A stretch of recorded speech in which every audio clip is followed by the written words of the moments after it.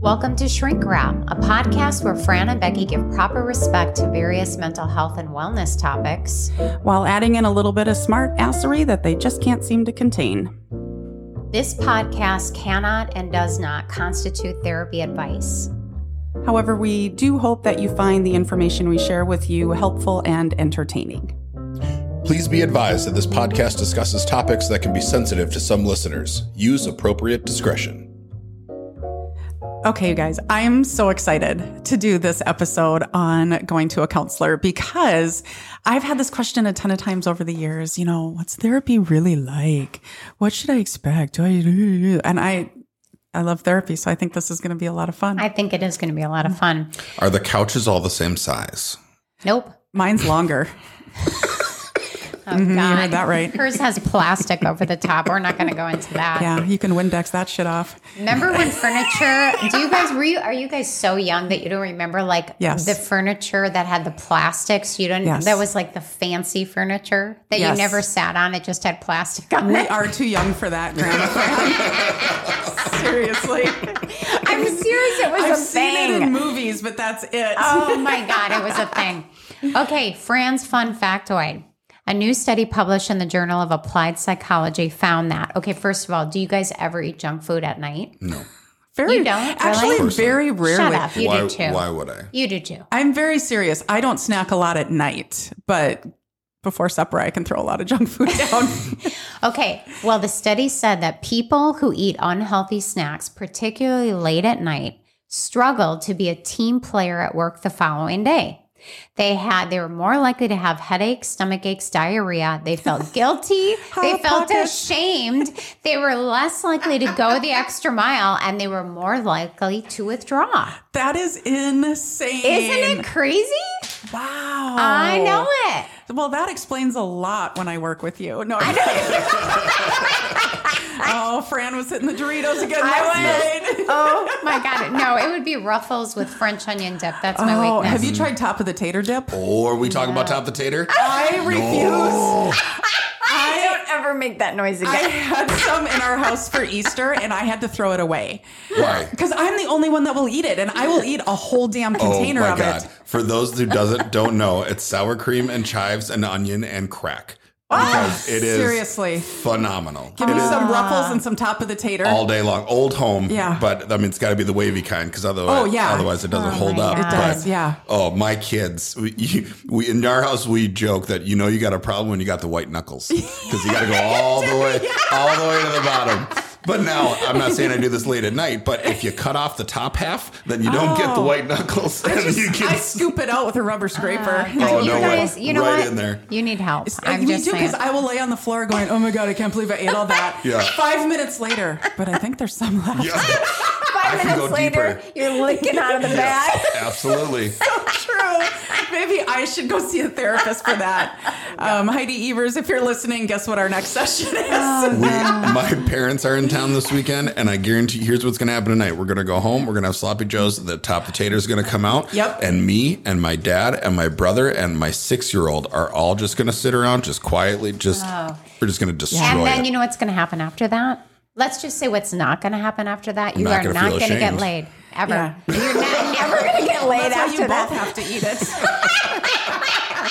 But he said nothing about his wife doing it. You can bring the Top of the Tater along. Yeah. Who knows what can happen? Don't judge, Fran. It's a versatile food. Oh, God.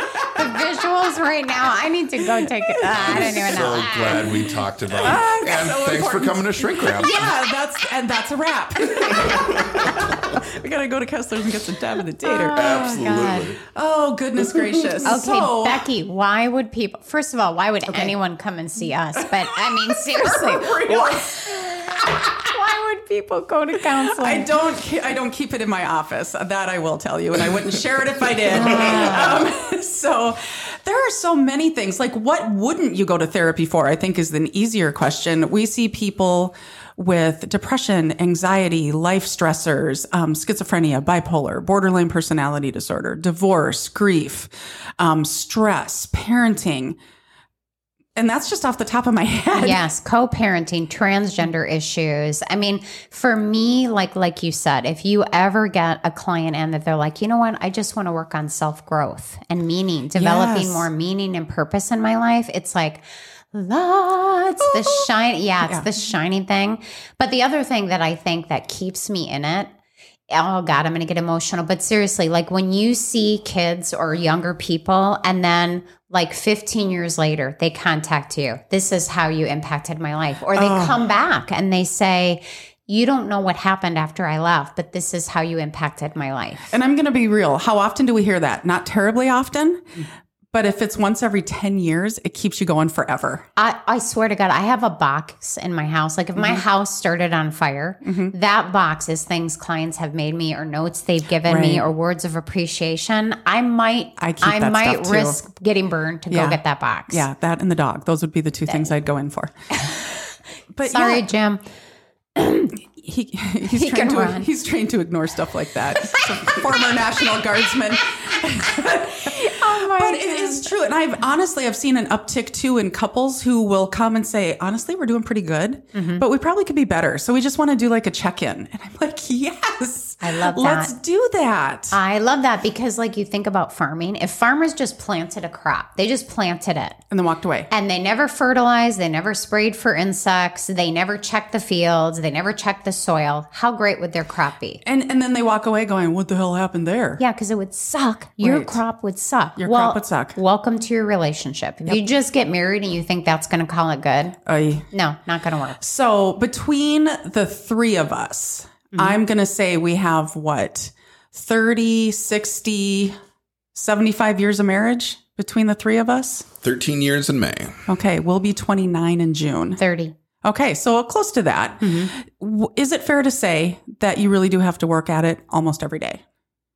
You really should. Yeah. Otherwise, you are dealing with other stuff that you don't want to deal with. And I say almost every day because we're all human. You know, you have that day where you're just like, you know what, honey, I know I should nurture our relationship, but I'm going to go put on pajamas and watch New Girl. And that's just how it goes. But you don't get to just like assume it's going to take care of itself. Cruise control doesn't work in It relationships. does not work. So what are the benefits? Like why, when people ask you, Fran, why would anybody come to counseling? What do you tell them? I like to say it's because we have a little bit of extra knowledge about things to help you deal with things in a realistic, practical kind of way. Yeah.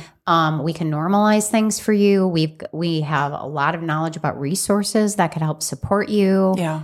I think too, it's preventative. You know, the more you learn now, the less problems you're going to have later, hopefully. Right.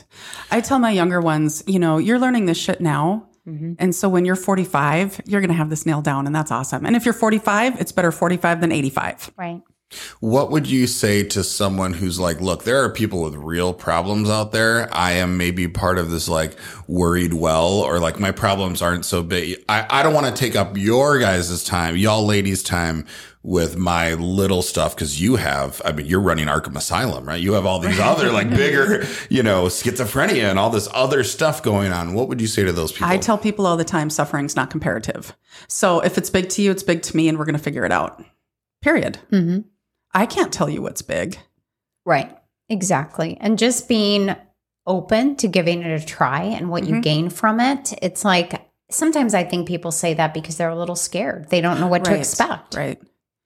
And I get that a lot. Like, oh my God, this session went a lot better than I thought it was going to. And I never ask this, but I'm always curious what they thought that first session was going to be. Brain surgery. Lay down on the couch and I'm going to saw your brain in half. Tell me about your mother. How old were you when you were potty trained? And really, a lot of times, with that first session, it's a lot of what looks like from the outside probably bullshitting. But really, I'm just laying down a foundation of trust and rapport and respect and getting to know and letting them get to know me. Right. When I used to supervise graduate interns, one year I had a couple of interns come to me and say, and this was at Northern, so practicum and internship, and then in 9 months, you're going to go out in the big bad world and you're going to be a therapist. And so Northern students were our clientele. clientele. And one year they said, Becky, I don't understand why these students aren't just opening up in the first session. Like, don't they know I'm their therapist? And I remember I looked at him and I said, have you been to therapy? Well, no, but that shouldn't matter. I'm like, okay, mandatory 3 sessions. I don't care who you go see. I don't care what you talk about.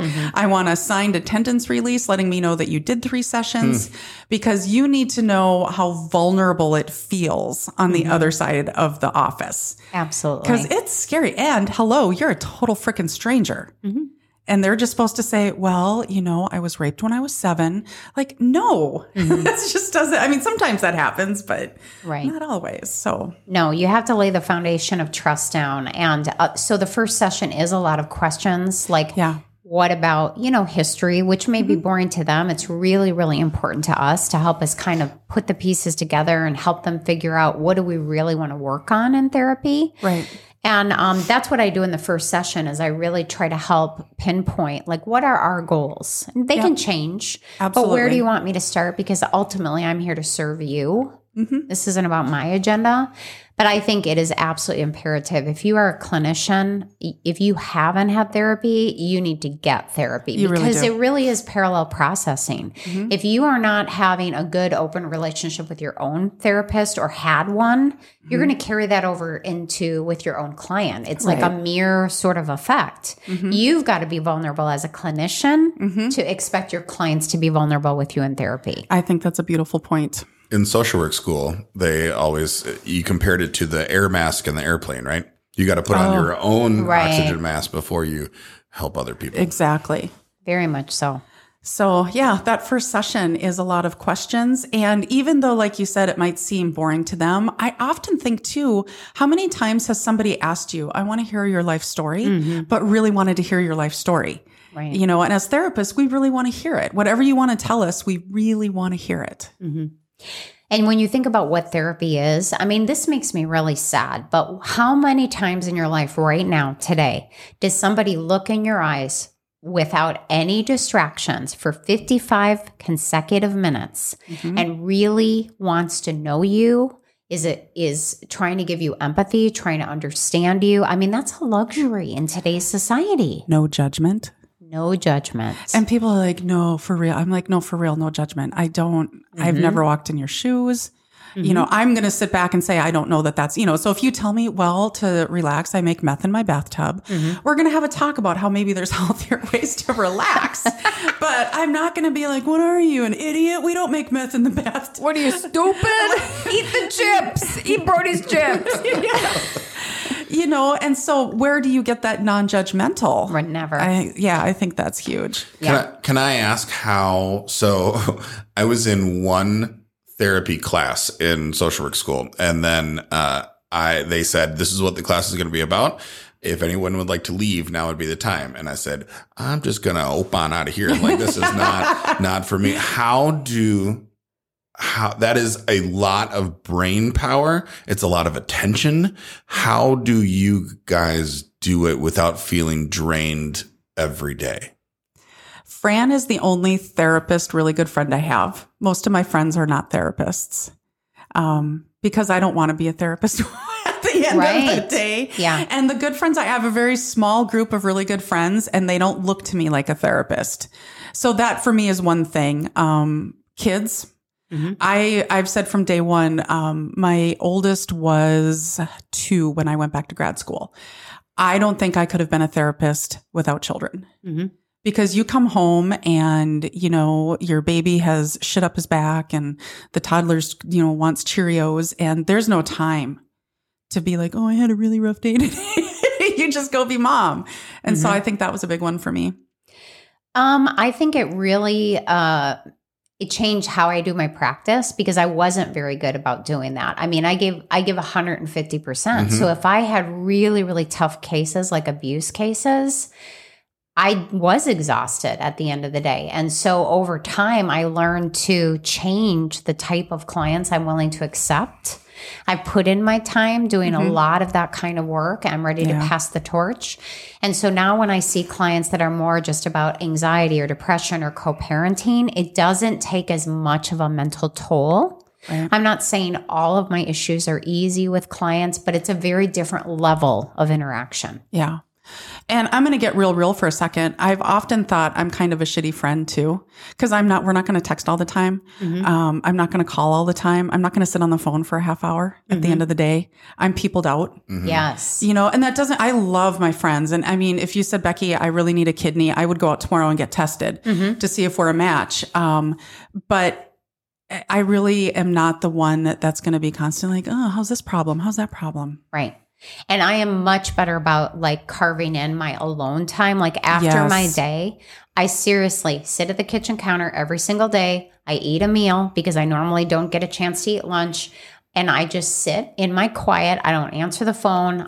There's not another human soul in my house. I need that. I absolutely need that. Yeah. I'll go up to my room again, because we have lots of kids in our house right now. And by lots, I mean 2. And they're older, so it's too many sometimes. Sometimes. But yeah, you just need that time. In fact, the other day I was watching Border Patrol. It's my new obsession because they smuggle stuff there too, and it's fascinating. Yeah. And I was really stressed out. I had stress eye going. We talked about that during the anxiety episode. So I had stress eye. I'm like, I have stress eye because my eye's twitching. And Allie goes, maybe we should watch something more relaxing. I'm like, sadly enough, this is relaxing. Oh, yeah. Like, I'm digging this. Yeah. They had how much meth in that gas tank? That's crazy. Oh my God. What is it with hiding things in places and orifices that is like totally like, I don't know, it's your thing? Well, not orifices. That might be your thing. A lot of it gets smuggled in Mexican candy. So next time you're having some Mexican candy, it could be some methamphetamine, Fran. I'm telling you, you're welcome. Okay, there you go. So yeah, so that's how we do it. Okay. And you learn early on, you have to take care of yourself. Okay, here's another thing we do in therapy is that we have to give the limits of confidentiality the very first session. Yes, I do that with every single client. As you should. As you should. And they're different with adults than they are with minors. So what do you tell your adult clients? Here's my spiel. I say to them, hey, I'm going to give you the same spiel I give everybody the first time we sit down. Everything that is said between us stays between us.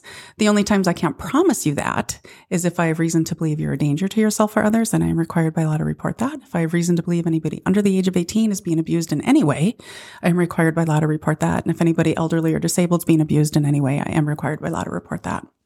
Okay, that's beautiful. I feel like it should be, when you listen to those advertisements and they speed it up even faster. Yeah, that was so good. Okay, so basically if you're under 18, it's kind of the same thing. If I feel they are being abused or sexually abused, physically abused, I have to report if they're self-harming, if I feel there's suicidal ideation or they're a danger to themselves or others. And as a mandatory reporter for a minor, I have to call social services or the police, whichever I feel is necessary. Now, I tell my kids, my older teens, if you're doing something that I just think is stupid, like all of a sudden you're going to be vaping and smoking weed, I can't report that to your parents, but I'm going to strongly encourage you to stop and to have a discussion with your parents about it. Yeah. When I saw kids back in the day, I always did that first session with the parents in there because I wanted everybody to know what confidentiality looked like. And I just would tell the parents, I'm going to ask a lot and that you trust me, that if it isn't these things, and I think you need to know it as a therapist and as a mom, I'm going to tell you. Right. And if I don't tell you something, it's because I want to maintain the sanctity of the relationship with your child. Right. And typically, if it is a minor, we do have parents in the very first session. That's pretty typical just protocol. So everybody's on the same page. Yep, absolutely. Okay, so there is a difference between seeing clients in person versus telehealth, pros and cons. And, as a clinician, one of the things I do like about it is that if there's a safety concern, like if I feel concerned about my own safety, telehealth makes me feel better. Right. Not that happens very often, but it is a consideration. But when it does, it's an oh shit moment. Yes, exactly. And you're like, oh my God, thanks, I'm home. I'm at home in my pajama pants and safe, Yeah, but when you're in your office, you can be like, if I scream loud enough, somebody will come running. Exactly. But, I'm finding that clients are really open to telehealth. They really like the convenience of it. I really like the fact that if I get a cancellation last minute and someone is waiting to get into therapy, they can contact them right away and they get in right away. You don't have to worry about, is it going to be a 15-minute drive, 20-minute drive, and then you don't have any really time for therapy after that. I agree completely. Yeah. Or if nobody fills that spot, I'm going to be really honest, and my family's going to wave the bullshit flag, but I swear I do this sometimes. Yeah. You can go throw in a load of laundry. You can vacuum. You can catch up on emails, which you could do at work too. But it's just nice. It is, but I do miss some clients. Like I hug my before COVID, I hug many clients. I do miss that like human interaction. Yeah. It is very different. You don't see all of their body language that's going on, their feet tapping, that kind of thing. Yes. Speaking of hugging, what does the American Psychological Association say about that? What's their rules? They say you can hug, but you can't have sex. Okay. I don't know what American Psychological, I have no idea. I don't think there really is a hard and fast rule, and that's a really interesting question, but obviously no sexual relationships. We were taught in grad school you shouldn't hug. And then when I got into the field, especially, working at Northern, you had students that were away from their moms. Mm-hmm. And not that I was old enough at the time, right? But sometimes they just needed a hug. Mm-hmm. And I don't know. I just used my gut. Because to me, to deny it would have done more harm than good.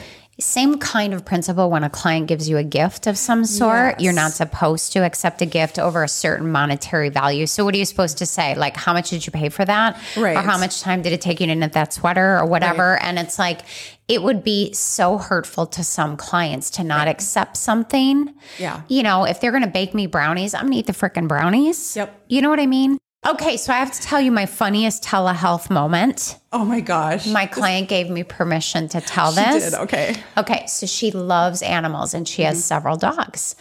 So we're doing telehealth and we're talking. We have a really good relationship. I've known her for many years. And she asked me, so you still whoring around?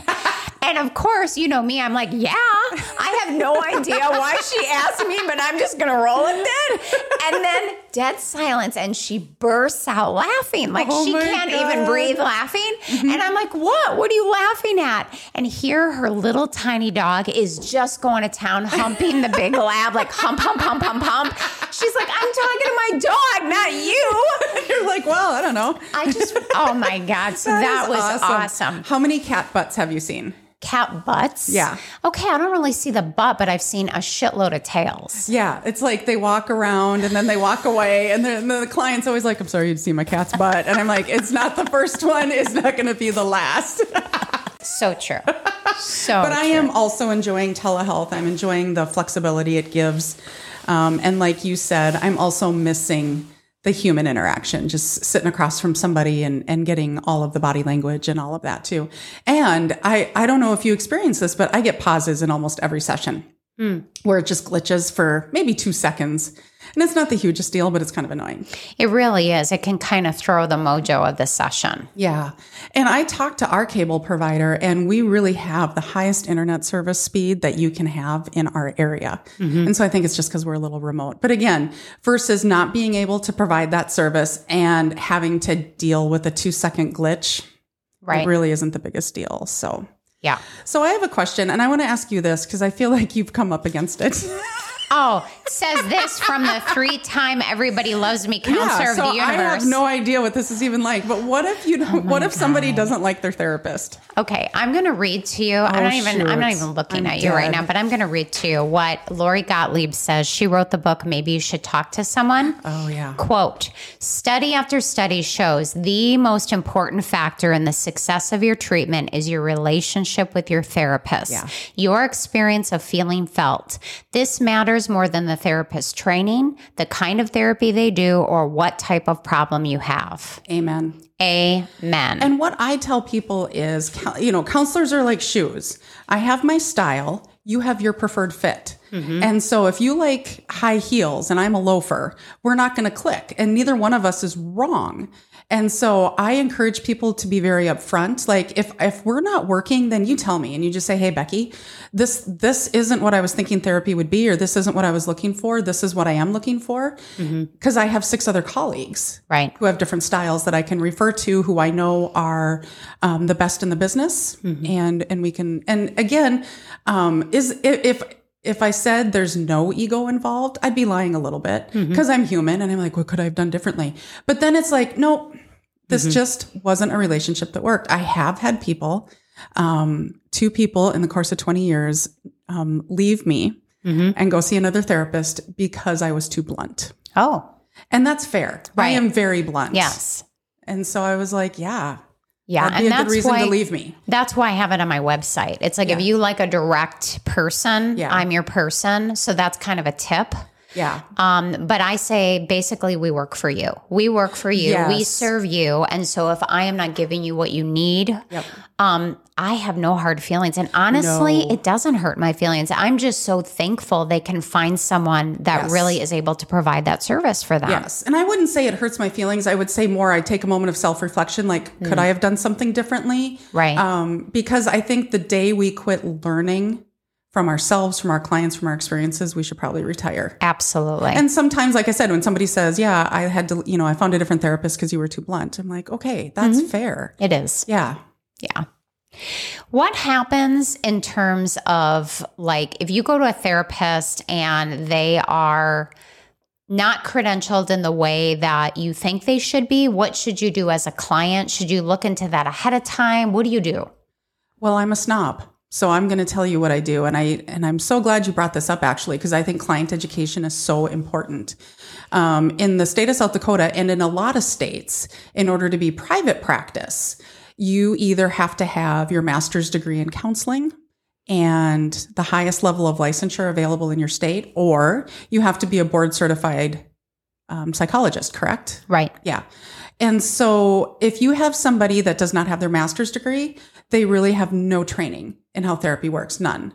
If you have somebody that is not licensed, there's really nobody, there's nobody they're beholden to, if you will. Like the South Dakota Board of Counselor Examiners keeps an eye on us. And we have to uphold a certain level of ethics. We have to uphold certain standards, or we lose our license and we can't practice. And if you have somebody that doesn't have that for whatever reason, you might be getting a different level of care. So I'm very particular, and I think people should see if the therapist they're going to go see is licensed. And if not, are they in the process of getting licensed? Because it is a process. It took me, I want to say 7 years. Because I did a little bit more slowly, but I think at the least it takes like 2 to 4 as a counselor. Right.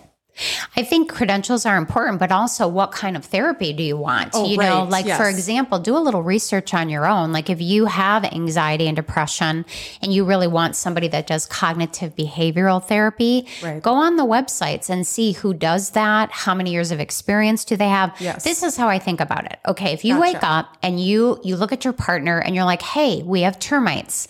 And your partner's like, I got a great idea. Let's watch a YouTube video. Then let's go to Home Depot. Let's buy some poison and let's just fry those fuckers. Let's do it. Let's do it. Light them up on fire and let's get rid of them, right? Light 'em up. Yeah. Would you not pause for a minute and be Right. like, honey, should we call an exterminator? Yeah. Right? Exactly. Yeah. So why wouldn't you do the same thing? Get an expert, somebody who knows how to deal with your issue and look Right. at their credentials. Well, and also make sure, so if somebody does cognitive behavioral therapy, why is that such a good therapy? Like, why can't we, if I have anxiety, why can't we do like, what was that called in the 70s? Like, Kumbaya therapy? no, when they'd wrap you in a rug and you would like simulate the birthing process, and like people suffocated and died. Wow. And, yeah. No, this was Okay. a thing. Okay. Because all the birth from trauma, or the trauma from birth. And so you would, Holding therapy. No? I don't know. Okay, it sounds like larva therapy. larva therapy. But again, the reason a lot of us do CBT is because it has been studied and researched for years and proven to be one of the most effective therapies out there. This isn't somebody that just said, it might sound kind of cool. Let's wrap them up in rugs and, Right. maybe suffocate them, maybe not. And if they come out, maybe their anxiety's gone. They're not going to have a fear of tight places. That's for sure. Oh, absolutely. Yeah. So yeah, just make sure that it's and if you don't know if it's a valid therapy, just ask. Right. And again, look, you can ask when you're calling. Like, Yes. for example, if you want a direct therapist, ask for one. If you want someone that is more touchy-feely, say, what kind of therapist do you have that's really nurturing and more on the word. quiet? You know what I mean? Yeah. Because everybody is different. Ask for what you need. For sure. Yes. Now, what happens in terms of financing there? How do you pay for it? Well, there's a few different ways you can do that. If you have insurance, first of all, like when you call our office staff, I just give them so much credit because Absolutely. you say, this is my insurance company and this is where I work. And 9 times out of 10, they can tell you off the top of their head. And if they can't, they will call and get information on that. And then they can tell you, this is what your copay is going to be. This is what your benefits are. And they can walk you through what that might cost. I'm a huge fan of employee assistance programs if your employer provides that. And what that means is some companies, and they're usually a bit larger, but still ask your human resources, they will pay for X number of therapy sessions a year, a fiscal year, a calendar, whatever it might be. And those are just, the company negotiates with us. And then that's free of charge. And it's usually 3, 4 to 6, something like that. Right.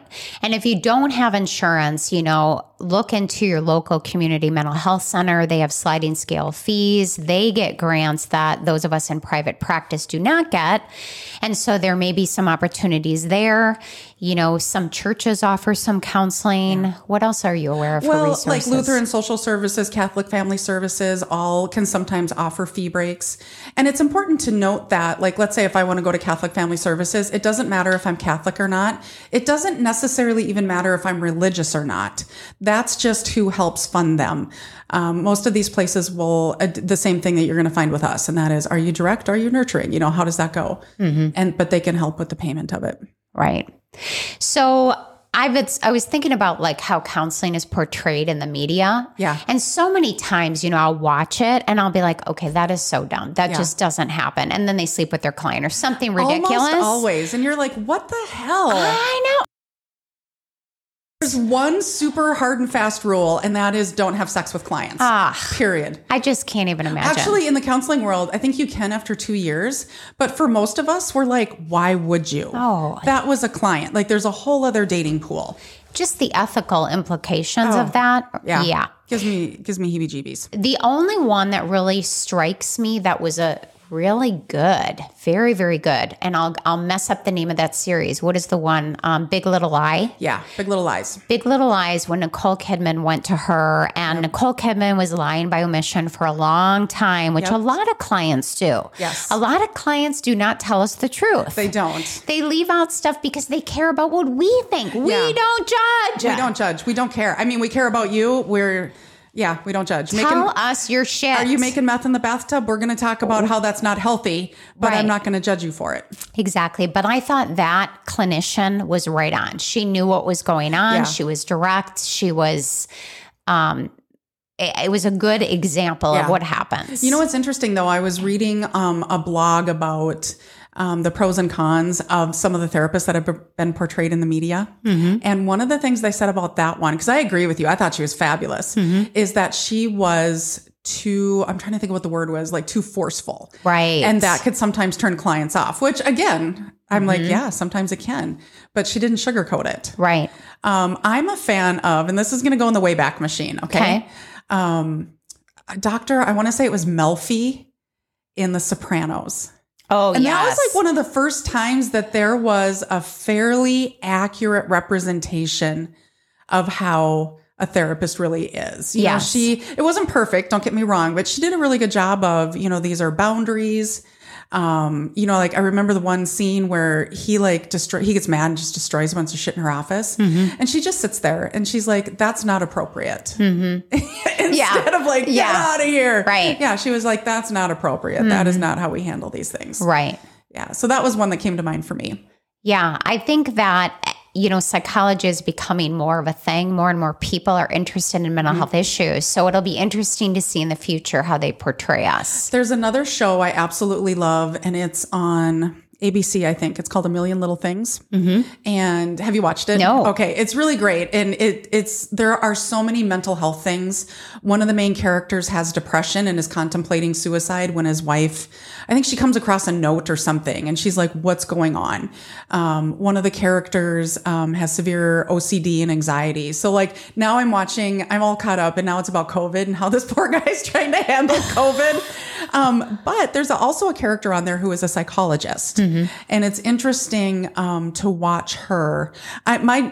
my judgment is out on her because sometimes I'm like, you're stepping over a little bit of a boundary, but then I'm like, is she really? But it's a really good show, not only for her, Dr. Maggie, but also because of how they portray just a whole host of mental health issues. I'll have to check that out. That's A million interesting. little things. Now, don't you find that people, I don't know, my clients assume I have this perfect life, like I'm a priest or something? I don't know. We have no conflict. Yes. No stress. Yeah. I mean, do you find that? I do. I really do. I'm pretty, especially, I don't think I've ever been this upfront with people as I have been during COVID. Yeah. Because people will be like, I shouldn't be complaining. You know, there's so many people that have it worse than me. And I'm like, listen, we're all struggling and suffering's not comparative. And we're all, and I'll say like in January, I had the struggle bus and I was like basically going to drive it off a cliff.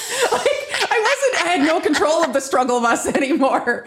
And it's not about the lack of struggle. It's about what do we do with the struggle. But I think you're right. People are like, oh, your marriage must be perfect. I can't even say it without laughing. Yes. Yeah. And again, it's like, okay, I'm just going to let the secret out of the bag. We do not have perfect lives. We are just well trained in what we do. We compartmentalize or we try. Yes. But one of the things I love about the book with Lori Gottlieb, maybe you should talk to someone, is she gives an example where her long-term partner breaks up with her.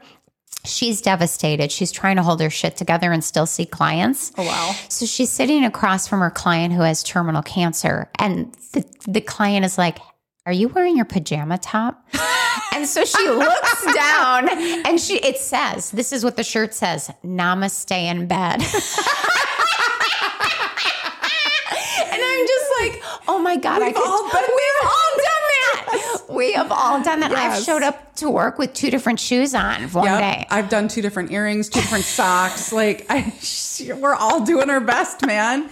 And some days your best looks awesome. I was a little bit late for my 8:00 session this morning because I curled my hair and I thought of you actually with your natural curl. It was just, I don't know what I did. I didn't use any different product, but I literally looked like, I don't know, there were just curls everywhere and it was so out of control. And it was a new client. And I thought they're going to think I'm crazy if I don't get some of these curls. So I'm like flicking bobby pins in. And so I'm like 5 minutes late and I'm like, I'm so sorry. Yeah. You know, and they're like, oh, it's okay. But yeah, life happens. Life happens and we're not perfect, but we are accessible, you know? And so we're just encouraging. That's why we're here. Get onto telehealth, get some help. And it's really not that scary. It really isn't. No. And if you're a therapist listening to this podcast, first of all, thank you. There's nobody probably aside from another therapist that can really understand what you do. And so Fran and I say thank you to the therapist listening to this.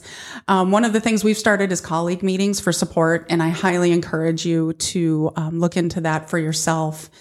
Because as humans, we're not meant to just shoulder all the burdens of everybody all the time. And that isn't to say you get together and just trash talk your clients, but just say, hey, I had a really hard case. You don't have to mention names, and just get some support that way. Or it's COVID and I'm struggling, and get some support that way. Or I'm going to throw this out there. We had to say goodbye to our dog on Wednesday. And I got a text from most of my colleagues saying, just know we're thinking about you. And absolutely. That was so nice. Yes, absolutely. We love you and our hearts are with you. But I mean, just having that support. So don't be afraid to reach out for it. Absolutely.